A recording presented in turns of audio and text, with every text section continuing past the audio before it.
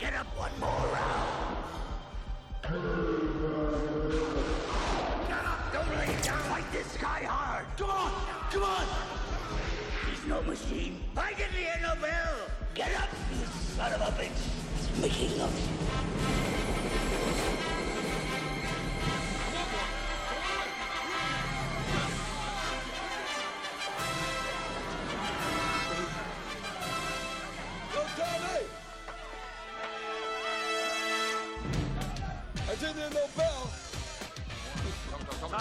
One more round. Hello and welcome to another episode of One More Round. I've returned from my holidays and I'd just like to thank Chris for the stellar job he did for filling in for me while I was away. So thank you, Chris. No problem. So I'm joined today by Chris and Stephen. Unfortunately, Gary was unable to join us this evening as he is sick. We hope you're feeling better and can join us next week, Gary. I trust the two of you are keeping well this Thursday anyway? Yeah, no complaints. That's good. We might as well jump straight into it, and I'll ask you this week's question now. So, as we've rolled into the month of September, and we all know the Rugby World Cup is starting this month, so I've decided to look back through the Rugby World Cup archives, and the questions over the next 2 months will all be Rugby World Cup related. So, this week's question is, Mark Willis holds the record for the most tries in a Rugby World Cup game when New Zealand played Japan in 1995. My question is, how many did he score? You don't want the answer now, right? No, I don't want the answer now. I just thought I hit something there. Anyway, so having a look at the football from last weekend, the Premier League recap from last weekend. So, Chris, do you want to start us off there by talking us through the Newcastle v Arsenal game? Yeah, no problem. Similar Arsenal to we're used to. Lots of the ball. Didn't really create a hell of a lot. The game was kind of turned on its head after 16 minutes when Mitrovic got a straight red card. Stupid challenge, really. He deserved the red. It's his third game for Newcastle, and it's the third time he's picked up a card. It lasted slightly longer than the 16 seconds on his debut, but he looks like a decent player. He really needs to work on that temper. Yeah, there were signs of it, wasn't there? He's got all the attributes they need. Like, Newcastle are going to be playing a fair bit of counter-attacking football, so they need someone who's big and strong and can hold the ball up, and he's very good at doing that. It's just a case of whether he can stay on the pitch long enough to do it. So all Arsenal possession, as you'd expect. Didn't look great with Walcott. He wasted them pretty badly. Bellerin should have had a penalty actually early on. Toivonen just took him down from behind. Andrew our way of play on. Good job, ref. But we'll get on to his colleagues later on. So, into the second half, and the goal was pretty fortuitous. Diox down the right hand side, kind of a cross come shot, and it takes a pretty big deflection off Colaccini and goes in past Tim Krul. It was harsh on Newcastle because they defended quite well considering the man advantage. After that, there was no real way back. They tried to play on the counter, but they weren't as effective as they were the week previous against United. So, all in all, I think Arsenal deserved the victory anyway? If it was based on possession, then yes. I'm not sure that they would have scored if it wasn't for the deflection. They just seemed short of ideas up front, and the Walcott thing really didn't work. You could say they lacked a striker. Maybe Wenger will be sweating with the news that Welbeck's going to be out a little bit longer. Maybe. A game that didn't lack goals, though, was Aston Villa against Sunderland. So 2-2 in this game. Stephen, you want to talk us through that one?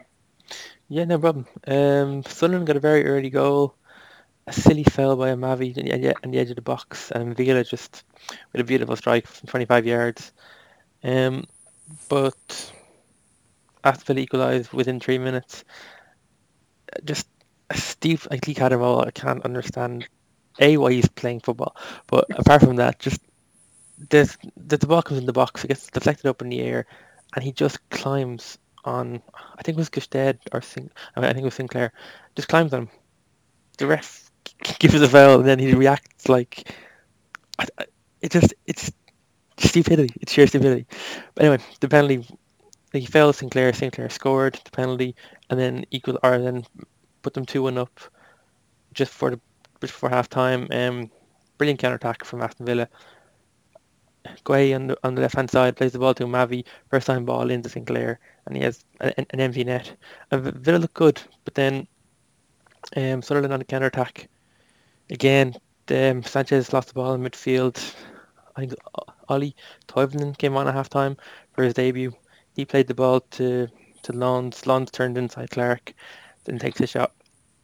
Then Richard had a pretty bad miss. Actually, that wasn't a pretty bad miss, it was a terrible miss. Villa countered. The ball went to Sinclair. He squared the ball across. He's 2 yards out, and he somehow overruns the ball and clears it with the left side of his leg, and it goes straight to the keeper. I seem to get all the bad misses. I think I had Berkino 2 weeks ago. I had the Gapue header last week, and this one it's probably worse because he's a defender, so I know he probably earns a small bit of a reprieve for that, but he should have scored. You have a missing competition all on your own. Yeah, I just, whatever happens, I seem to get the games that have no goals and a lot of open goal misses. Westwood had a chance about 10 minutes to go for Villa. Mavi with a brilliant run, crossed the ball over to Gestede, chested down and 15 yards out. Westwood has the entire goal to aim at, hit it straight at Ben Tilleman. And then to add insult to literal injury, Aston Villa had a late penalty claim disallowed, and Tim Sherwood I tried to backheel a water bottle and pulled his hamstring, which was absolutely brilliant. You'd love to see, aren't they? Yeah, I was reading up on this, and apparently he's never had a hamstring injury in his entire footballing career, but he's now had one as the Aston Villa manager. Poor guy. Do you think, is it too early in the season to say that this was two teams that will be battling relegation? I don't think it is. I think both of them will be from 14 downwards. I think Sunderland, after a shocking first 2 games, they look like 2 draws. They brought O'Shea back in. They're still conceding goals, but they don't look a mess at the back. Like, the first Villa goal was a silly individual mistake, and the second was a very quick counter-attack. They didn't look as though they were going to at 6s and 7s at the back, but I still see them struggling. Yeah, fair point. Moving on to one of the teams that I tipped, Bournemouth, because I love Bournemouth, they do. Chris, do you want to talk us through their game with Leicester, a 1-1 draw? Yeah, they were very impressive, in fairness. I can see why you liked them. They were comfortable on the ball and they created chances. They're going to be tough to beat at home.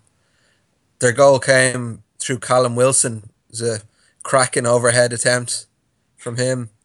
It's his 4th goal in his last 2 games now. Fancy goal, some would say.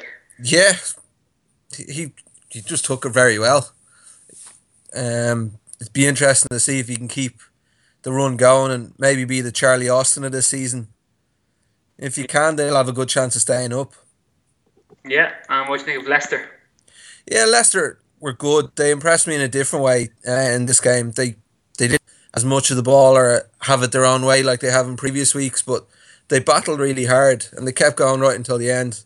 The goal came from a penalty, but it was all Jamie Vardy's work. He picked up the ball on halfway and he just started beating defenders into the box and past another player, and he was taken down. It was a penalty. He picked himself up to take it himself, and it wasn't the greatest of penalty, but he hit it hard enough and found the back of the net. Yeah, no, very good. I want to talk to this is a game that this one might hurt you, Chris, but can you talk us through what happened in the Liverpool and West Ham game? Yeah, I've calmed down a little bit on this one. I had a good rant with Gary after the match. I don't know where. I suppose we begin after 3 minutes. Lanzini just kind of wandered into the box to tap home into it. What I'd say was an open goal. Mignolet with a half-hearted scramble at the last second, but he was nowhere near it, and that pretty much set the tone for the game. Lovren was back to his best. Yes, he was. What he was doing for the second goal, I don't know, but slightly before that, he decided to go on a run into midfield and try a couple of step overs. This mazy dribble that he tried to go on. Oh, it was fantastic. It set the counter up perfectly for West Ham. I don't think they'd have got away without him. From that, he had several chances to clear the ball. He was lucky. Lanzini fell over. He didn't put it out. He kept it in play for going for a corner. Then he just seemed to kind of roll it and stop. The only way to describe it. Lanzini looked a little bit confused. It was his first game in the Premiership. I thought he thought someone was having a laugh or something, but eventually he decided he was going to pick the ball up and head into the box. From there, we had another couple of chances to clear, which we decided not to take. Joe Gomez was partially to blame, although Lovren thankfully spared his blushes, but what he'd done previously. In fairness to Noble, then it was a very good finish, but we were just shambolic at the back. From there, West Ham were happy to kind of sit back and let us have the ball. We didn't trouble. We didn't look like doing anything. Our only shot on target in the match was an effort by Lovren himself from about 30 yards out. He's known for these 30-yard screamers. No, well, not to my knowledge. Maybe that's why we paid 20 million for him. Coutinho picked up a booking in the first half because fantastic Kevin Friend didn't give him a free kick when he was fouled. So then into the second half, and Coutinho tries to pull out of a challenge. West Ham player goes over him. Fantastic Kevin Friend to the rescue, pulls out a second yellow. Absolutely ridiculous. It was very similar actually to a challenge that Alexis Sanchez made in the Arsenal game. Just you could see the player trying to pull out and the attacker kind of goes over his body. The ref got it spot on the Arsenal game. It was a free kick but nothing more, but Friend wanted his moment in the limelight, it seemed, throughout the game. So he sent Coutinho off for a second bookable offence, and wasn't too long before he was in the headlines again, sending off Nolan, this time for the West Ham player being fouled. It seems he wanted his 15 minutes of fame a bit more as well. I don't know, I think he saw what Kalina did and he thought he might get on the Pro Ev cover. I know it's coming out soon.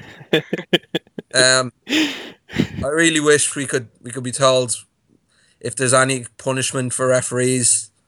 I say, like, send them to the worst ground in England and just make them be there for the rest of the season. A wet, windy Wednesday night in Stoke. Yeah, not in the Premiership. I wouldn't even do that to Stoke. They had their own troubles with referees at the weekend. Yes, they did. So I think the only other thing left for me to say is that West Ham picked up their first win at Anfield in over 50 years, and Liverpool have a lot of work to do in the international break.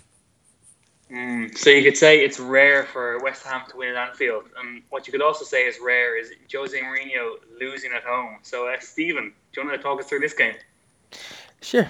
I think it has been coming. I think every time Mourinho comes up against a manager whose name is P, he tends to lose. I think his last 7 have been, whether it be Pulis or Pochettino or Pardew, twice. I think he's lucky that the next time he plays a manager with a P isn't until November. So Chelsea might have a decent chance of picking up some wins over the next few weeks then. Maybe. I don't think, as much as Mourinho will try and argue, I don't think he can argue that much. I think Crystal Palace played a very good game. I think they always knew they were going to be under pressure being in Stamford Bridge, but they set it perfectly. Their front four is just sheer pace. Any chance they got to attack Chelsea, they did, and they did it very quickly and got at Zuma and Cahill. First half, there weren't too many chances. Sacco and Kabay both had one. Well, Kabay probably should have scored. Ball came across 15 yards out, broke to him, and he hit it straight at the keeper. Chelsea had 2 chances before the first goal.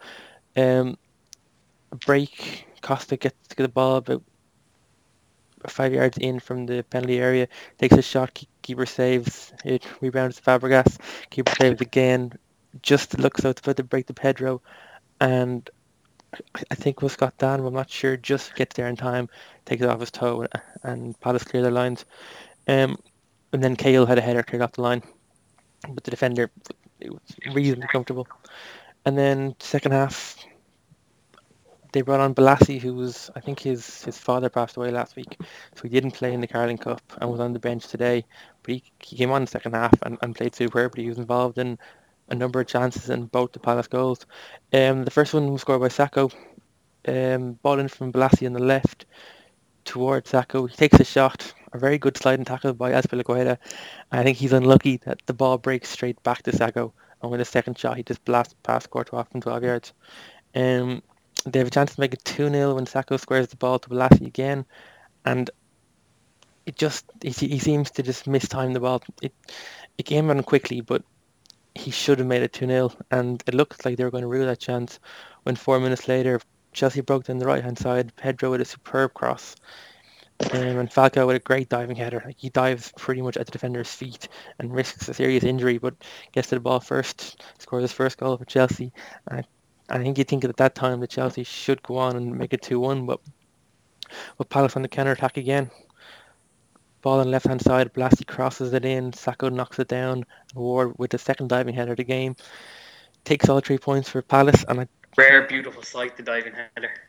it is. It's a lovely thing, and to see two in 3 minutes was fantastic, especially when the second one was going in past Courtois. But like they've earned it. Like, Chelsea had more possession, but it was a perfect counter-attacking display. I think Pardew, for all the jokes that we've made, he really is doing a superb job there. Would it be as close to a perfect away performance as we've seen this season? Well, there's been a lot. I think the stat is there's only 9 home wins in the first 4 weekends of the season, so there's a lot of away wins. I think the best one was probably going to be Manchester United against Swansea, apart from 5 minutes, but I think we'll talk about that later on. We will. Yeah, and you said Falcao got his first goal. Will he get many this season? Will he get 10, 15? He looked sharp, but it depends on how much game time he gets. Like, it will be Diego Costa. I don't think they're going to play two of them up top. I think he likes having the three behind one central striker. So if he gets game time and he's had a full pre-season, like, has the capability of scoring 20 goals if he gets back from that injury. But all last season he looked slightly off pace. Now, whether it be just for playing in a team who weren't very attacking, like it looks like Manchester United don't create many chances anymore, and maybe he was the person who himself and Di Maria were the two victims of a team who don't create a lot of goals, and maybe with Ramirez or with Hazard behind him, that maybe with a team who gives him more chances behind defenders rather than having two banks of four in front of him, he'll score more goals. Maybe. A team who haven't had a problem scoring goals this season is Man City. So City against Watford ended 2-0. Stephen, do you want to talk through that one as well? Yeah, it was exactly as predicted. Maybe not as many goals. I think we had 2 3-0s and 2 4-0s in our predictions, and we weren't too far off. And to be honest, it probably should have been 3 or 4. It was almost like a training match. It was just City attack. Watford with the odd little counter attack. They had a decent chance in the second half, and the ball broke to Anya, the substitute, but he took too long when the defender came across and blocked it. Sterling probably should have scored in the first half. He was played through on the left-hand side, had a brilliant low shot, and Aurelio Gomez saves it. I think it was with his elbow, but however he saved it, just turned it around the corner, around the post. But 2 minutes in the second half, Pellegrini made a tactical switch. He moved Sterling in from the right-hand side, played central. Within 2 minutes he had scored across from Sanya, and I don't know what happened to Watford. Maybe they just hadn't got their marking done because of the switch, but Sterling was left in about 3 or 4 yards of space and just tapped the past keeper. Wasn't going to miss him there. Sorry, say again? He wasn't going to miss him there. No, exactly. Like, he's been, from the games I've seen so far this season, he looked very sharp. He just hasn't got that goal. I think in a way the 2 week break now doesn't help him because he was just starting to to get involved in that team, but it might be good for England. Then 10 minutes later, free kick for Man City. Toure hits into the wall, breaks to the right-hand side. Fernandinho picks it up, 1-2 with Silva, and then he scores a similar finish to the goal against Chelsea.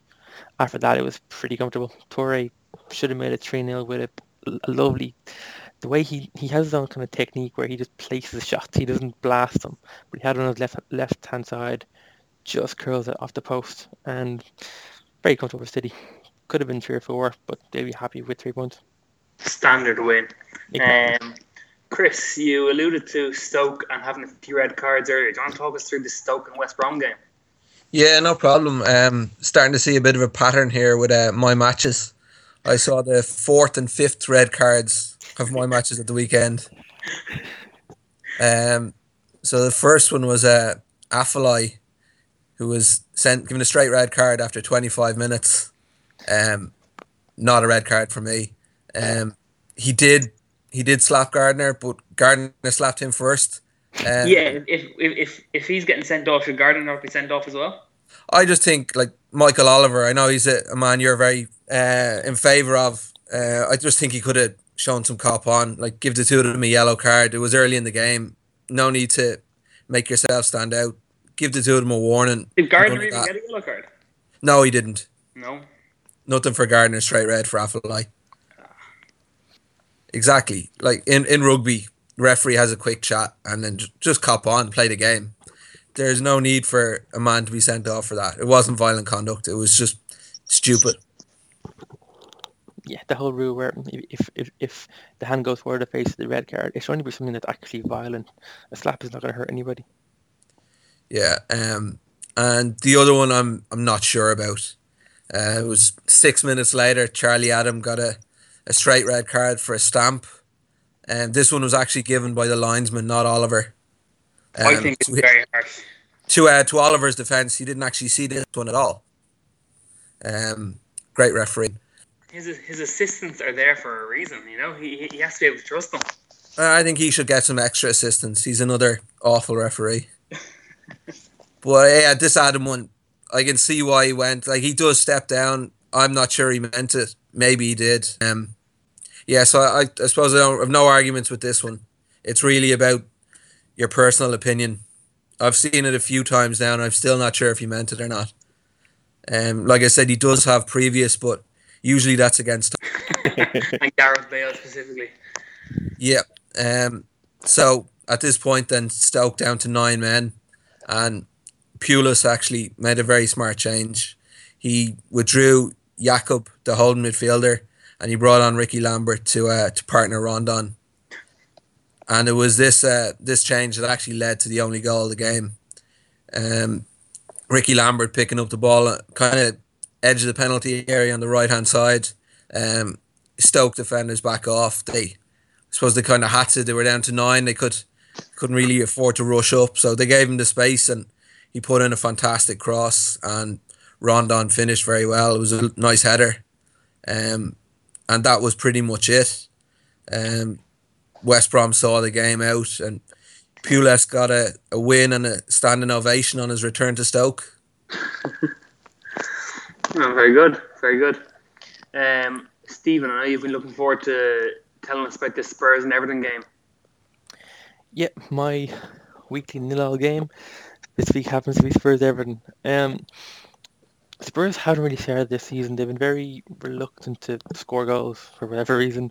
Kane looked off form, and it didn't really change this game. Then they had a lot of possession and a lot of chances. Like, I'd say Howard, probably man of the match, made some superb saves. Although a bit like his game in the World Cup for the USA, made lots of saves, but there was nothing incredibly difficult. He made standard saves. Sadly, Bentaleb and Mason look the pick of the bunch for Spurs in this one. They've been very good all season. Mason looks like he's going to step up from last season. Kyle Walker still looks like he has lapses of concentration. He had a couple of them against Man United in the opening day, and one here where just took his eye off the ball. Gave the ball basically cleverly from 20 yards out.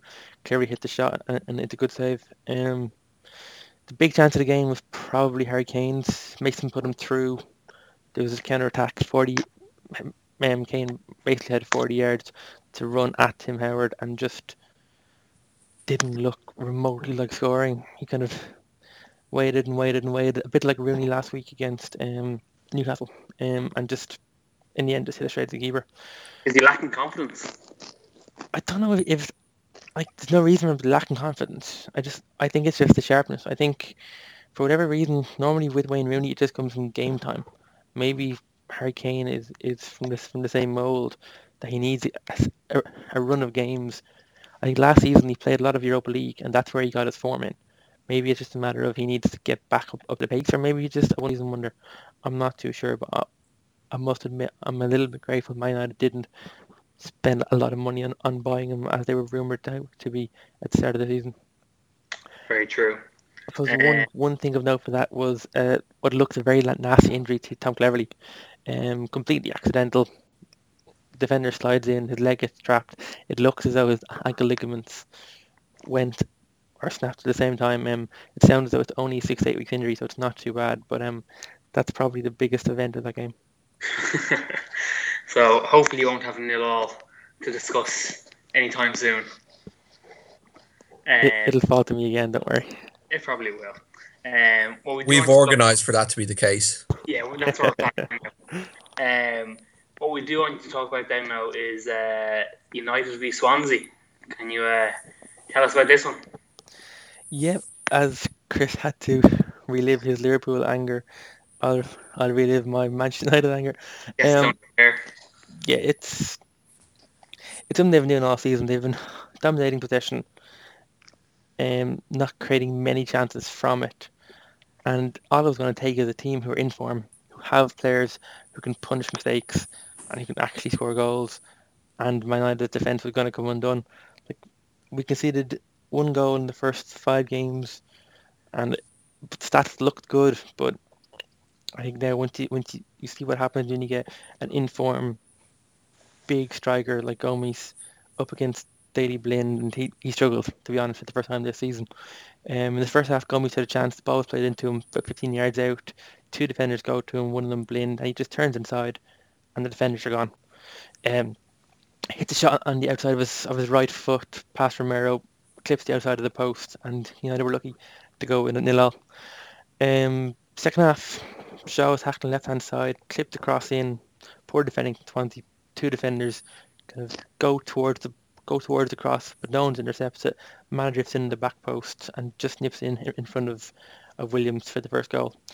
Matt is 50. A nice bit of skill from Rooney to dummy it. Was it skill, or did he just miss the ball? He missed it. It's hard to tell with his form this season. And at that stage, it looked as though they were going to do they had possession in the first half and they were reasonably comfortable. But as soon as Swansea started breaking in the second half, being a goal down, they went for it. Just after the hour mark, Swansea equalised with Ayew, a sloppy pass in the centre midfield of Man United. Ball drops to Ashley Williams. He plays it to Gylfi Sigurdsson on the right hand side. Crosses in. United's defence is nowhere. Ayew with a very good header down low. Romero maybe could have saved it, but I think it's being a bit harsh. But if I'm being harsh on him there, I'm definitely not being harsh for the second goal. And 5 minutes later, again on the right hand side, Ayew's on the right hand side, plays a beautiful ball outside of his left foot, about 30 yards around the United defence. Gomes snips in. He's about 10 yards out at the keeper's near post and just rolls it past Romero. Romero I think it's obvious to compare him to De Gea, but De Gea would have saved it with just better technique. De Gea would have gone with his feet and saved the ball. Romero tried to dive down with his hand to save it, and by the time his hand is down there, the ball's already passed him in the back of the net. After that, didn't really create too many chances. Swansea completely deserve the win, and they jump ahead of Man United in 4th. Yep, that about sums up that game. I'm glad I don't have to relive that anymore anyway. Last game of the weekend we'll talk about there. Chris, you seem to have all the red cards. You want to talk us through Southampton against Norwich? Yeah, the last red card of the weekend for me. Southampton started very well, in fairness. They were in control of the game. Whittaker picked up a silly yellow card for stopping Matt Target from taking an early throw in. Like, I don't know what he was thinking. He just kind of he was climbing all over the back of Target, just stopping him to take the throw in. It was a definite yellow card. And from then he knows he's got to be careful. And well, it was in the space of 4 minutes he picked up his second yellow card. Southampton playing a ball in behind for Tadic around about the halfway line. Whittaker clearly pulling him back, clear to the referee. Not only did he pull him back, but I think the guys on Monday Night Football mentioned it. He pulled him back and stopped running, so it was even more obvious. No option for the referee but to give him a yellow and send him off. And Tadic made plenty of it, threw himself to the ground, but in fairness, it booking. I don't think he needed to do that. It would have been a yellow anyway. But from then on, no complaints with this ref. No, not on this case. It was more the player. If I was a manager, I'd be absolutely disgusted with him for that. 2 yellows in the space of 4 minutes, and they were mindless bookings.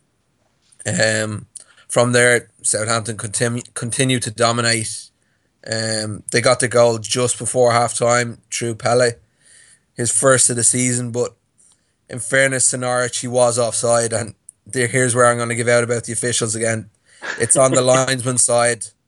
The Southampton player is the first one he sees, and he gets it wrong. We should give you a weekly section to complain about the officials. I don't think we've got enough time for what I've got to say about the officials, Glenn. In his defence for this one, it's maybe 2-3 inches. It's not 3 or 4 yards. It's the first person he sees. It's his job. Norwich are already down to 10 men. They don't need wrong decisions in the game. It always happens. Sorry, if you make a mistake as an official, I'm going to point it out. Very well. Nothing gets past our Chris.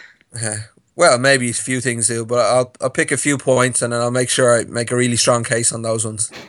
Very good. So from there, Southampton just controlled the game. It was a case of how many. I wouldn't say they created a hell of a lot. The second goal came through Mane down the right hand side, ball into the box, and it was actually a really nice finish from Tadic, left all alone at the back post. He got his second of the game. Then shortly afterwards, again a ball in from the right hand side. I think it was James Rodriguez this time with the header, parried away by the keeper, but he didn't get it away from the goal, and Tadic was on hand to just tap into the empty net. He was very lively, in fairness, Tadic. Not only did he play a huge part in the player getting sent off, he got himself a couple of goals and just looked very lively again.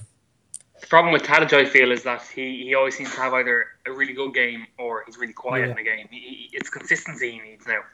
Yeah, he did. He definitely does drift in and out. Like, you can see the quality is there.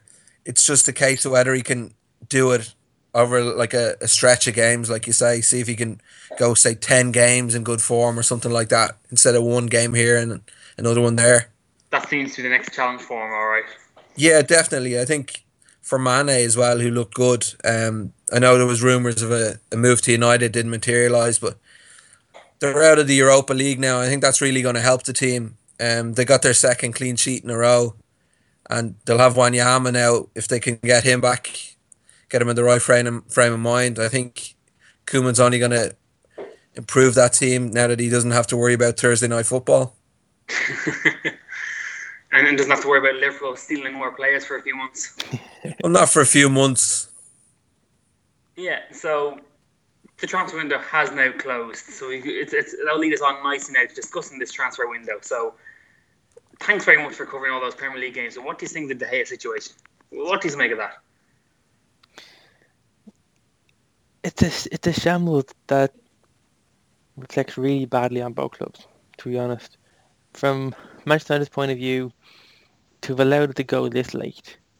I know they offered him a contract, he declined a new one. And from their point of view, they're saying, well, if Real Madrid didn't put in a bid, but realistically, they've known for 3 months that Real Madrid were going to put in a bid. And they dillied and dallied, and while that was happening, they brought in Romero. They told Valdez he could go. He was rumoured to go to Besiktas. It didn't materialise. So now Manchester United have 4 goalkeepers, all of which, well, maybe not Sam Johnson, but you've got Valdez, you've got Romero, you've got De Gea, all in your squad. And it's just bad management. Whether it be Ed Woodward, whether it be Louis van Gaal, I don't know. But from my point of view, you're left with too many goalkeepers and not enough positions in the squad. And for Real, it just looks as though they bottled it in the end. Chris, who's at fault in this situation? United I'm or not sure. They're both blaming each other at the moment. Yeah, well, shortly after the news broke on Sky Sports, they had their resident Spanish specialist in Kian Balaguer on, and he had said that Madrid admitted fault on their part, and then as the day went on, there was Madrid releasing this 10-point statement about how it was United's fault. Seems and then so United firing back. releasing these statements, isn't it? Yeah, I don't know. I suppose that the truth could lie somewhere in the middle.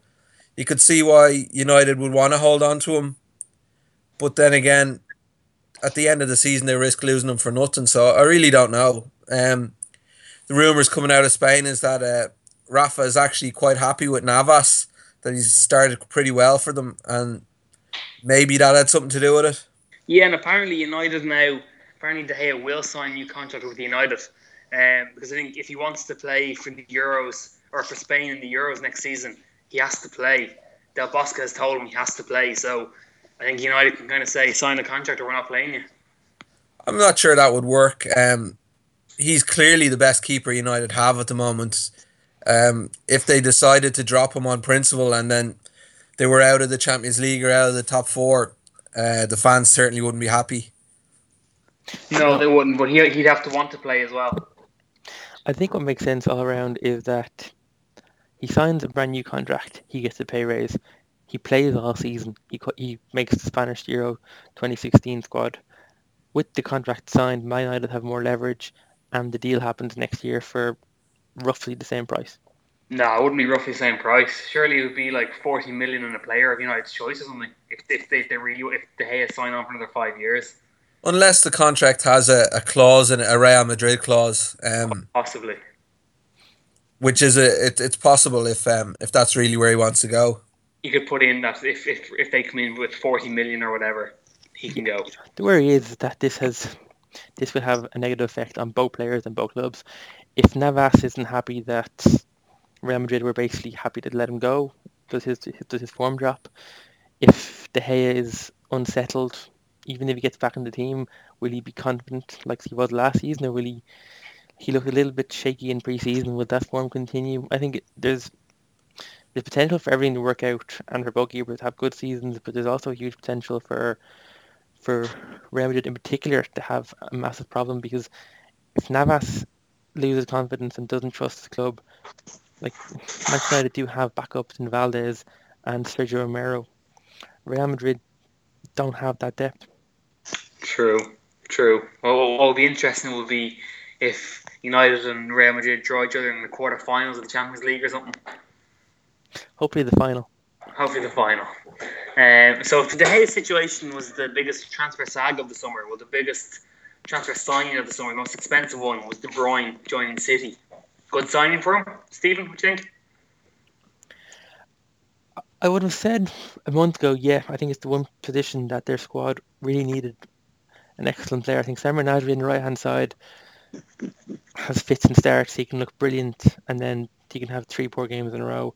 I'd have said Navas wasn't good enough with his end product, but so far this season he's been very good.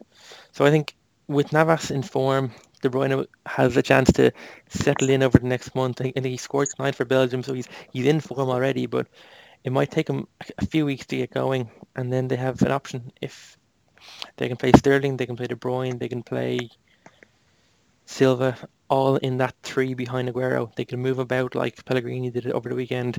They just have lots of options, and every option seems to be on form and playing well right now.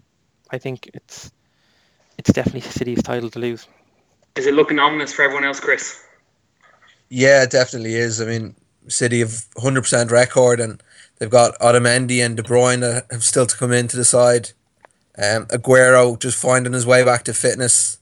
If they can keep those players fit, it looks like it's theirs to lose. I mean, it's very early to be saying it. I did pick Chelsea to win the league at the start, and I wouldn't rule them out so early, but they really need to get a move on. City look very strong. Yeah, and if De Bruyne was the most expensive signing of the summer, what about Anthony Martial, the most expensive teenager ever? I don't know much about him, apart from the fact that he's got great pace and has only played a handful of games in France. From what I heard, he only signed a new deal about 6 months ago, which is very strange. If United really wanted him, I think they could have got him cheaper rather than wait until the last minute. Was it a panic buy? 36 million up front, according to Sky, and some sources saying that could rise to 57. I mean, that just seems ridiculous for someone who's played, 50 games in the league? Yeah, how that breaks down though, it's 22 up front and then 3.5 million payments over 4 years.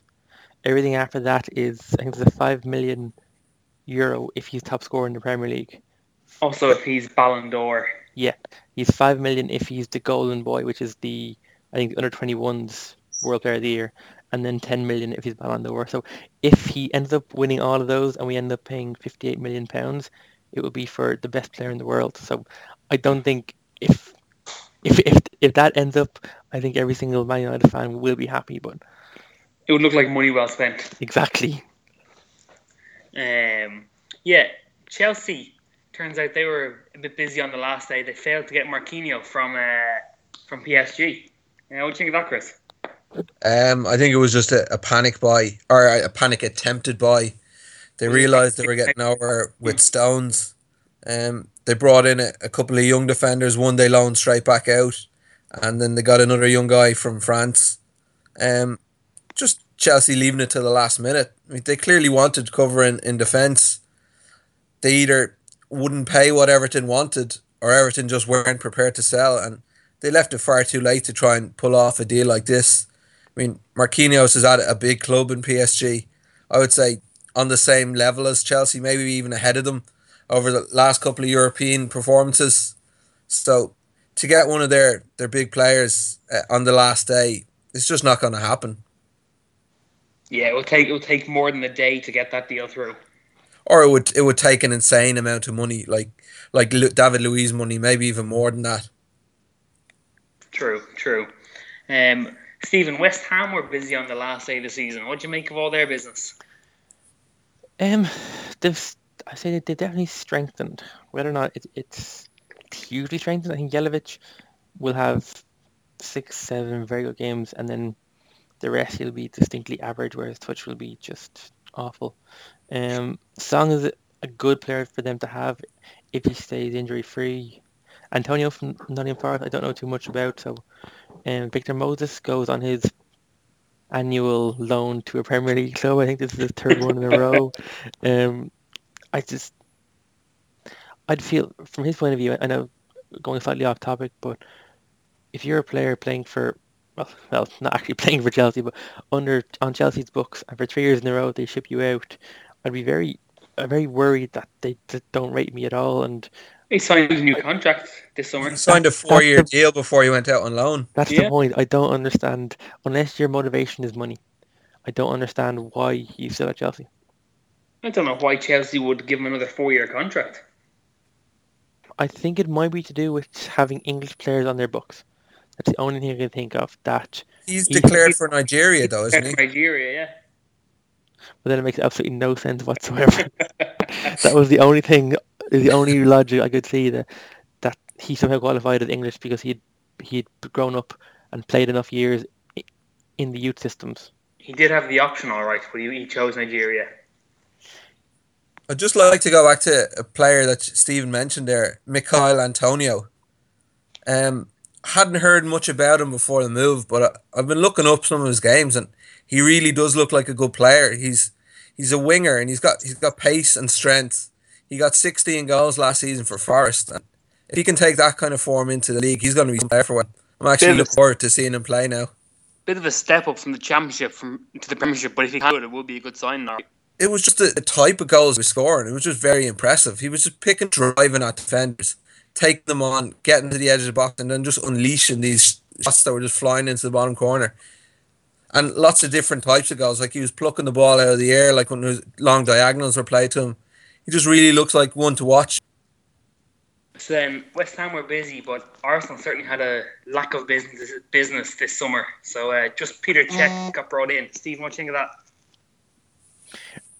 At the time, at the start of the season, we talked about how that one signing could be enough to jump Arsenal from third in the league to potentially title contenders.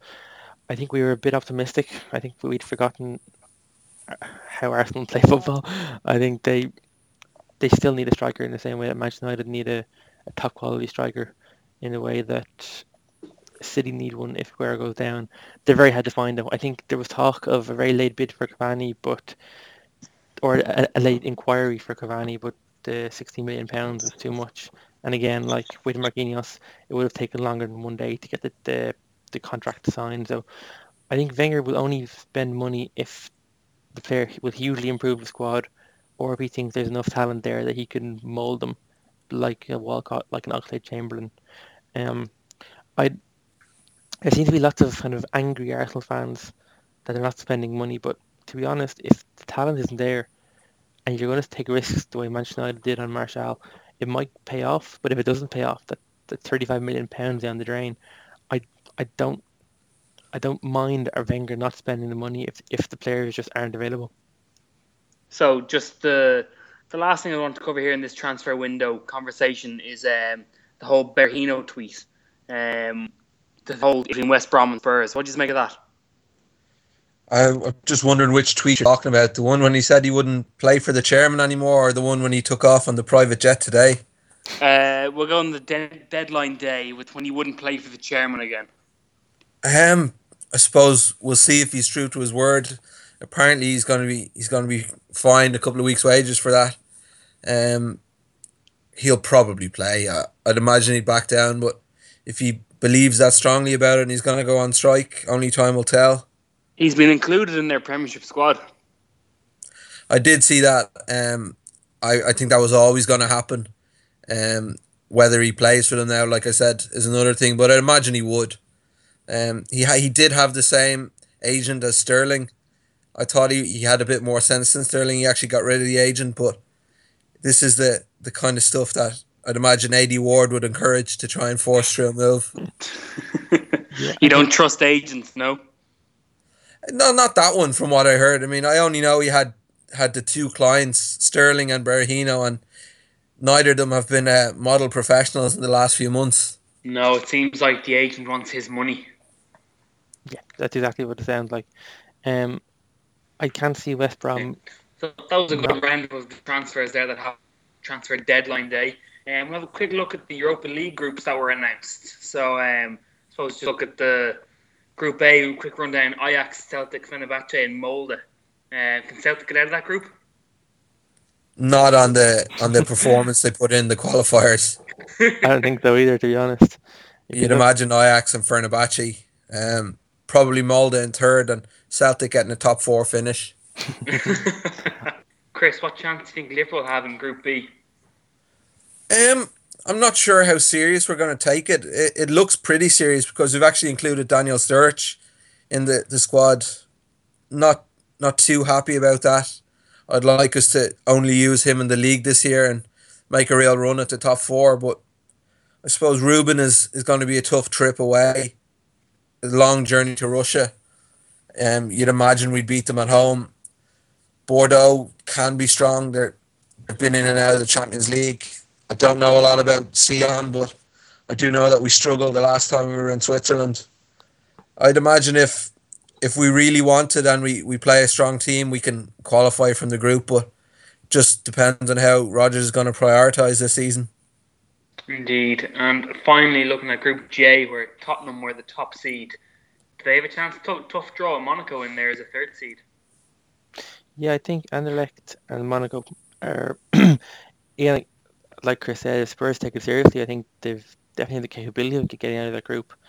Monaco selling Martial, selling Kurzawa. I think they're a selling club right now after their crazy spending when they brought in Moutinho and James Rodriguez. They're now having to kind of live within their means with the new law. Means that they don't have the tax exemption in French football anymore. I think Anderlecht, again, I think sold two of the best players to Newcastle in Mitrovic and Mbemba. So, like every couple of years, they have to rebuild. I think Spurs want to. They can get out of that group. The trip to Karabag will be difficult, as Celtic found out. But if Celtic knock them out over two legs, they really can't be that good. So just finally, for football, have a quick look at the European qualifiers that are coming up.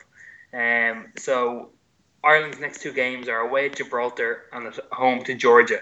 Can we get 6 points out of it? You'd think so. I mean, we're playing the bottom two sides in the group, and if we're going to have any chance of qualifying, which is fairly slim at the moment, we need 6 points from that. When we get that would put us onto 15. Without that, I'd say we've got no chance. And what do we want from the other games in Group D? Do we want Scotland to lose to Germany on match day 8? Yeah, I think you have to assume you want Germany to pick up full points, and then hope they beat Scotland, hope they beat Poland, and then we have to somehow go and get a result. 1 point mightn't even be enough against Germany and Ireland, so I think third. Could we nick it? Scotland have to go away to Georgia. That's not the easiest place to go, I suppose. It's not, but you're reliant on Ireland winning both these games and picking up a win either away to Poland or home to Germany.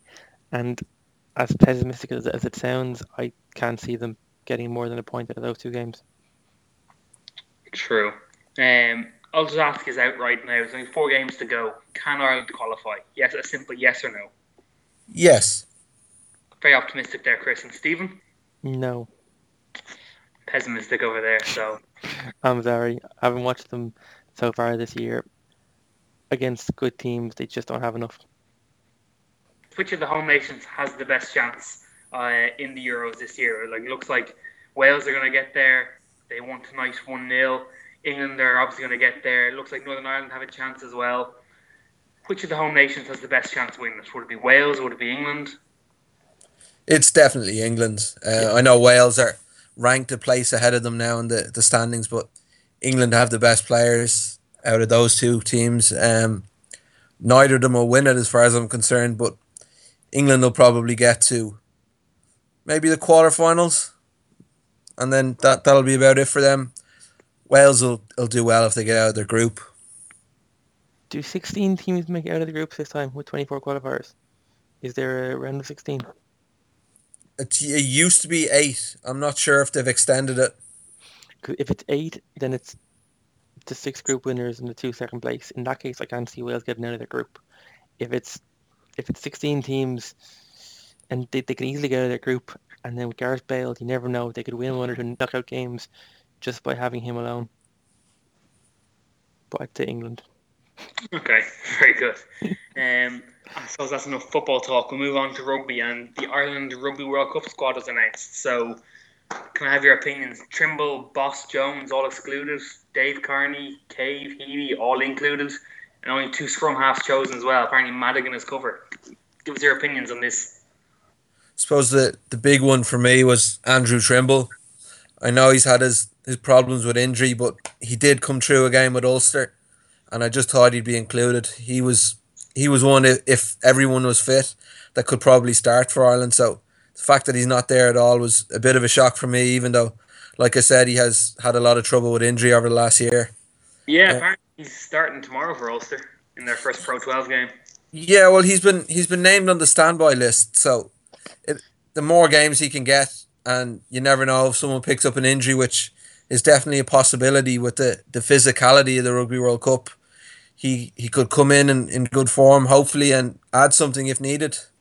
Yeah, no, apparently Joe Schmidt said that like on Sunday he spent maybe 6 hours with his team looking at a team and trying to pick the team to go to the Rugby World Cup, and for maybe half that time Trimble was in the squad. Yeah, I think he's very unfortunate. Like if he had a season or even half a season behind him, I think he'd have gone probably ahead of Dave Kearney, but you could pick 3 or 4 players that he would have been in ahead of.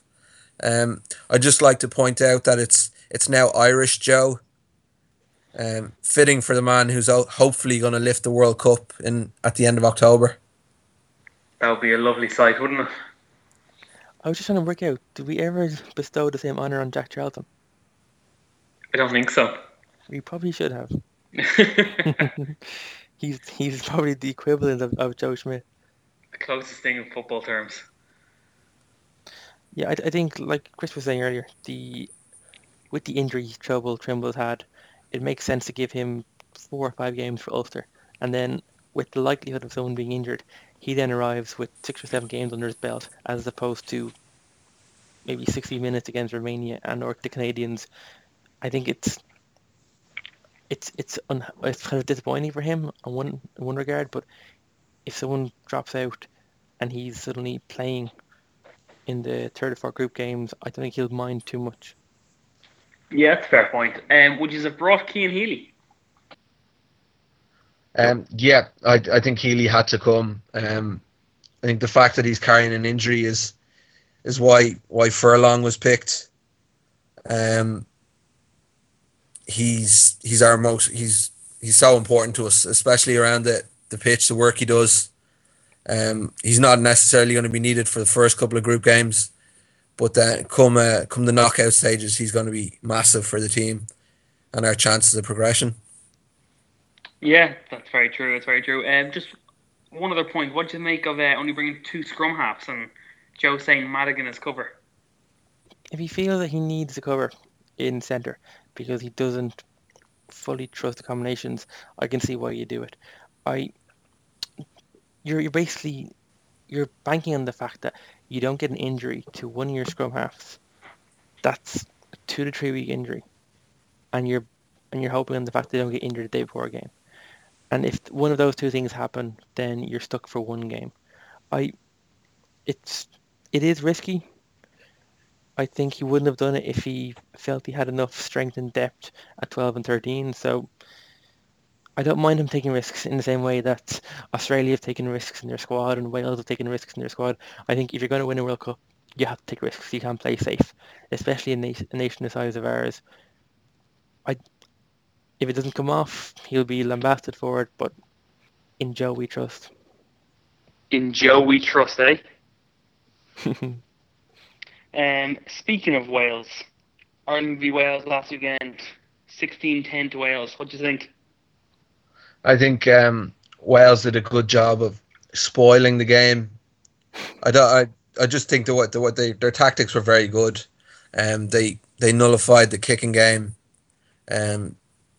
They I would say they started slower. The first couple of minutes I thought Ireland were the better side, but then once Wales got into the game, they dominated the first half and they had a 10-0 lead at one point, but Ireland came back strong to level it up 10-all at the end of the first half. Second half was fairly scrappy and a couple of penalties. Wales got back ahead. They had to hang on at the end, but they showed they've got the defence to do it. I wouldn't be too worried about the outcome of the match. I think it just gives us things to work on, and hopefully it'll have the team refocused for the game against England at the weekend. Speaking of England, is it a big game for both teams since they're both coming off losses? I think from an Ireland point of view, it's not as big a game.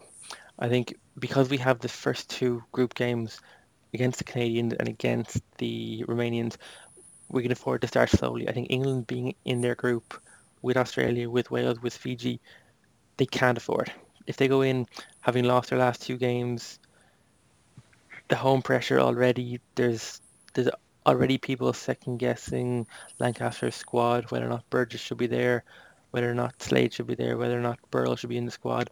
I think a second loss for them, especially at home in a row, and they could risk the wheels coming off their chariot. One last thing when talking about the rugby was just to the New Zealand Rugby World Cup squad announcement. So did you see the list going around of the 15 that they left out? Yeah, it was very impressive. A couple of World Cup winners. The big one for me was Israel Dag. it just says it all if you can leave out a player of that quality. Yeah, Whitelock as well, left out, isn't he as well? Like, it's just scary, some of the players that they can afford to leave out. So, moving on to a bit of GA. Dublin v Mayo last weekend, 212 to 115. What do you think of this game? There was red cards, black cards, blood, goals, penalties. And Chris, the ref was a big talking point as well. I'm sure you liked that. Yeah, it's always nice when the officials are in the spotlight. He didn't have much choice, in fairness. The players didn't give him much option but to be in the spotlight. What did you make of the game? It wasn't as good as people made out. I think for the first 55 minutes, it was a decent match. I think people, because everyone needed the Dublin Mayo game to be the big spectacle of the season, with a lot of games disappointing, I think people were kind of praying it would live up to all the hype, and didn't for a while. And then when Dublin, a lovely second goal to go, I think was 5 points up, and they get two more. I think with 12 minutes to go, they're 7 points up, and there's no way Mayo should come back. Thought that was it. Yeah, there's no way Mayo should come back from that. Was it a penalty?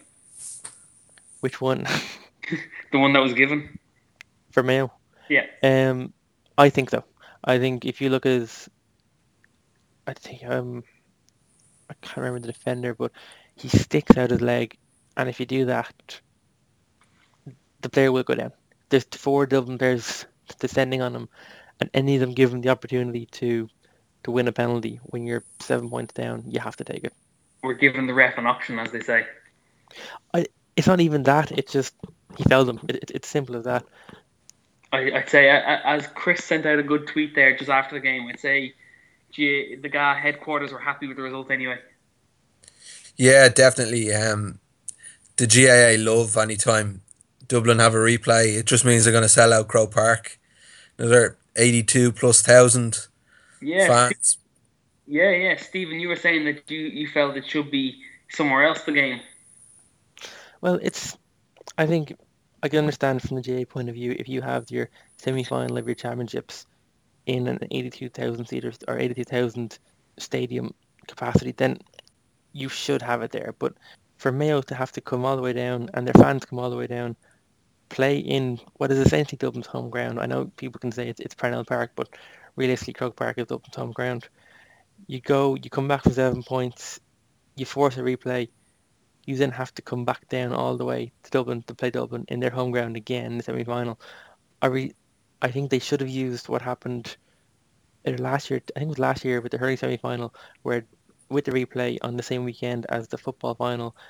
It was the American football game. They moved it to Thurles, and it gives the team who are in Dublin a fighting chance. Because I think the money will always win out in the same way it does in every sport. But from a sporting point of view, Mayo should have a chance to bring Dublin back somewhere neutral at least. They should build an 82,000-seater stadium then, Stephen. Do you not think that's unfair that Mayo have to play 2 games in Dublin's home stadium in a row? Not particularly, no. If you weren't a Dublin supporter, would you think it's fair? No, to be honest, I just think it's the only logical solution. If they had another stadium like that somewhere else in the country, then fair enough. But this is when they make their money. There's no way it's going to be anywhere else other than in Croke Park. And very right that it should be the case. Like I said, until there's another stadium that can do what it can do, it just doesn't make sense to have it anywhere else. And I just don't think fairness will come into the equation. So the replay this Saturday, just a simple question: who will win, Dublin or Mayo? Yeah, well, I just think Mayo probably had their chance last weekend. I mean, they came back from 7 down, as Stephen mentioned, and then they had a couple of chances right at the death to get a point, and I just think that was their time. Dublin are the better team. They've got the better players as far as I can see. I'd imagine that they'll close the game out this time. They have the better players, but at least their best players are going to be suspended. I think that could have a huge effect. I think the red card from Connolly just was ridiculous. He's known for having a temper, and we won't go into the background of that in case there's some liable cases. But I think if you look at the two teams, it's who can learn most and who can improve most. I think Dublin can definitely improve most, but I think Mayo can learn most. I think with Dublin's, I think inability to close out a game, if it's tied again, they're going to remember what happened this time, and I can see Mayo pipping it by a point. Interesting. Nice prediction. I'm sure we'll come back to these predictions next week. Chris, do you want to talk us through UFC 191 that's coming up? Yeah, well, the UFC is back after a break last week, and they've got a title fight between Demetrius Johnson and John Dodson. It's the second time the two will fight. They went to distance in the previous bout. Johnson, the champion, winning that one. I just think Dodson's probably the only man who can beat Johnson at the moment. He has a knockout win over TJ Dillashaw, who's the champion weight class above they're fighting in at the moment. I think, like I said, if anyone's going to beat Johnson, it's going to be Dodson, and the two just don't like each other, so I think it's going to make for a very good fight, and maybe even one of them being stopped for the first time, which would be very interesting indeed. Then the co-main is two former champions rolling back the years, and Andrei Arlovsky and Frank Mir. Mir on a 2-fight win streak and Arlovsky on a 3-fight win streak. Most likely, if Arlovsky wins this one, he's gonna get the title shot. He's very popular, and like I said, as a former champion, if he had a 4-fight win streak behind him in the heavyweight division, they could sell a fair few amount of pay-per-views for a title fight. Next on the card, we have the return of Anthony Rumble Johnson. It's his first fight since his defeat in the interim title fight with Daniel Cormier, and he's fighting Jimmy Manuwa. I'd expect a quick night for Johnson. I think he'll have too much for Manuwa, who's definitely game, but I just think Johnson's power is going to be too much for him. First round knockout? I would say first round stoppage. First round stoppage. The other fight really of interest, well, I say of interest, it's mainly Paige Van Zandt. She's fighting Alex Chambers, and it's just really to see if she can. Alex Chambers is unranked, and Paige Van Zandt's coming off a big win over Felice Herrig, and it's just really to see if she can keep the momentum going, because I think everyone's expecting her to get a much tougher challenge in her next fight. Very good, very good.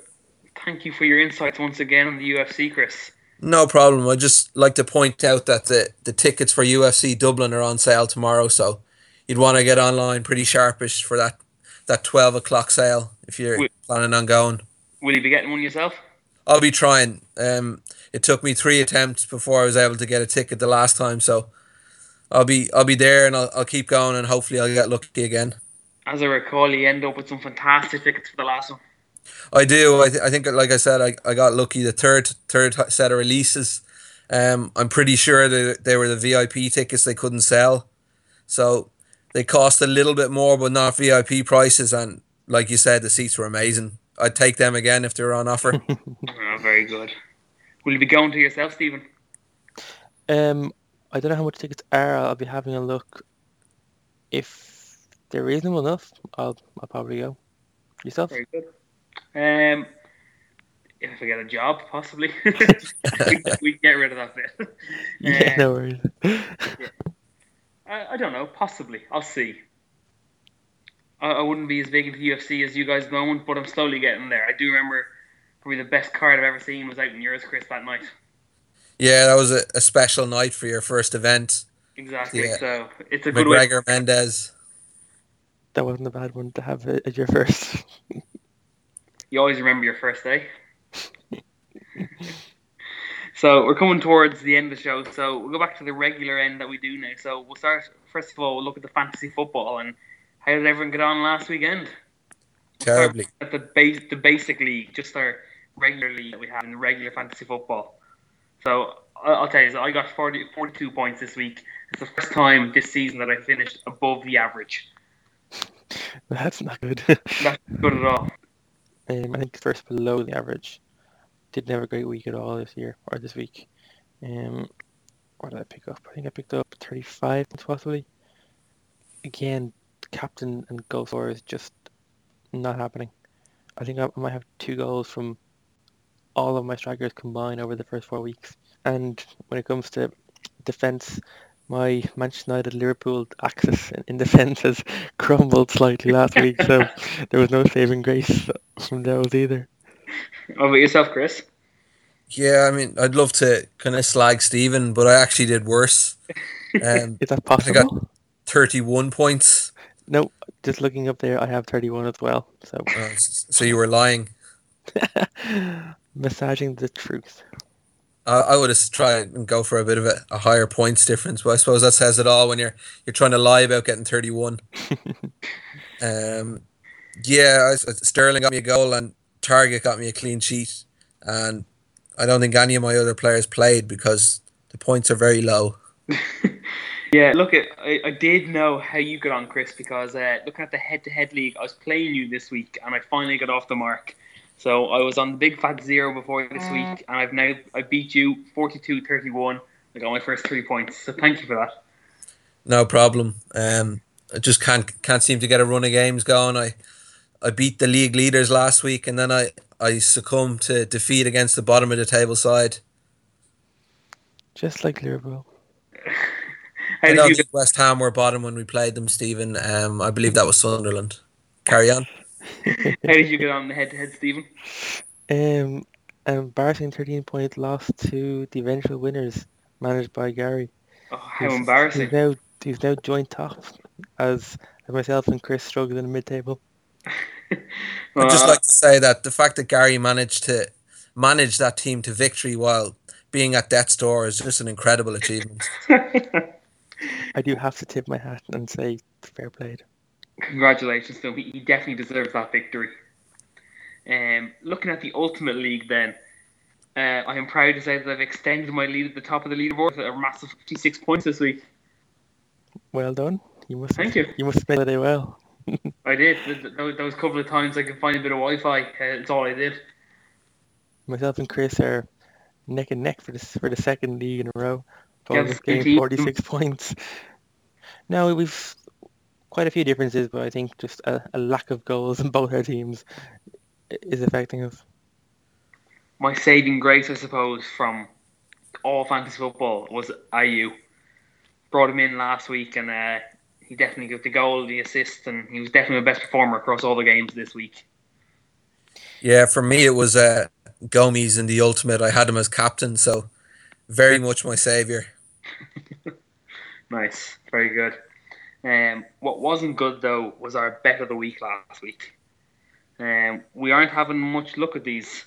We are Arsenal to beat Newcastle, and at 4-7 they did get the win. We went for Leicester to beat Bournemouth, and unfortunately all they could manage was a draw. Liverpool at home to West Ham looked like a banker for us at 4-11, and unfortunately 3-0 to West Ham. Then the other banker at 4-11 was City to beat Watford, which they duly did. And Stoke v West Brom, Stoke to win at 10-11. Those 2 red cards certainly didn't help Stoke, and we lost that one as well. So it's another poor showing from us. There's actually no bet this weekend because there's no Premier League football, but we'll be back again with the bet of the week next week. So moving on, have you got an answer to the question of the week? I'll remind you, the question again was, Mark Wellis holds the record for the most tries in a Rugby World Cup game when New Zealand played Japan in 1995. What I want to know is, how many tries did he score in that game? I'll let you have first guess here, Stephen. Okay. From vague memories, I remember it being something like 137 or 140 where New Zealand beat Japan once. So if bear that in mind, you're talking maybe 20 something tries. I'm gonna go 7. 7. I can tell you the score if you want, or will I wait till Chris answers? I'll wait till Chris answers if you don't mind. Okay. I don't mind if you give out the score, Glenn. I do mind. It's okay. I was hoping you'd go a bit lower so I could kind of go one above. I'm gonna say he got 6. He got 6. So I can tell you that the game ended 145-17 to New Zealand. And the answer was 6. So congratulations, Chris. Thank you. Well done. So I guess that's a point for you on our little table there. Much appreciated. Finally, just to end the show, I'd like to hand you over to Stephen, who will give you a few links to our other forms of media. No problem. You can contact us on Twitter at One More Round Pod, that's the number 1, or the email onemoreroundpodcast@gmail.com, again the number 1. You can download us on SoundCloud at soundcloud.com/onemoreroundpodcast, or the archive is at archive.org/details/@onemoreroundpodcast. Our website is onemoreroundpodcast.wordpress.com, and on Facebook is facebook.com/onemoreroundpodcast. Excellent. Thank you very much for chatting with me tonight, guys. I look forward to chatting to you next weekend. See you next week. See you next week. Take it easy. Bye-bye. Good attempt. Now get up one more round. Get up. Don't lay down. Fight this guy hard. Come on. Come on. He's no machine. I get the NOBL. Get up, you son of a bitch. It's Mickey loves you.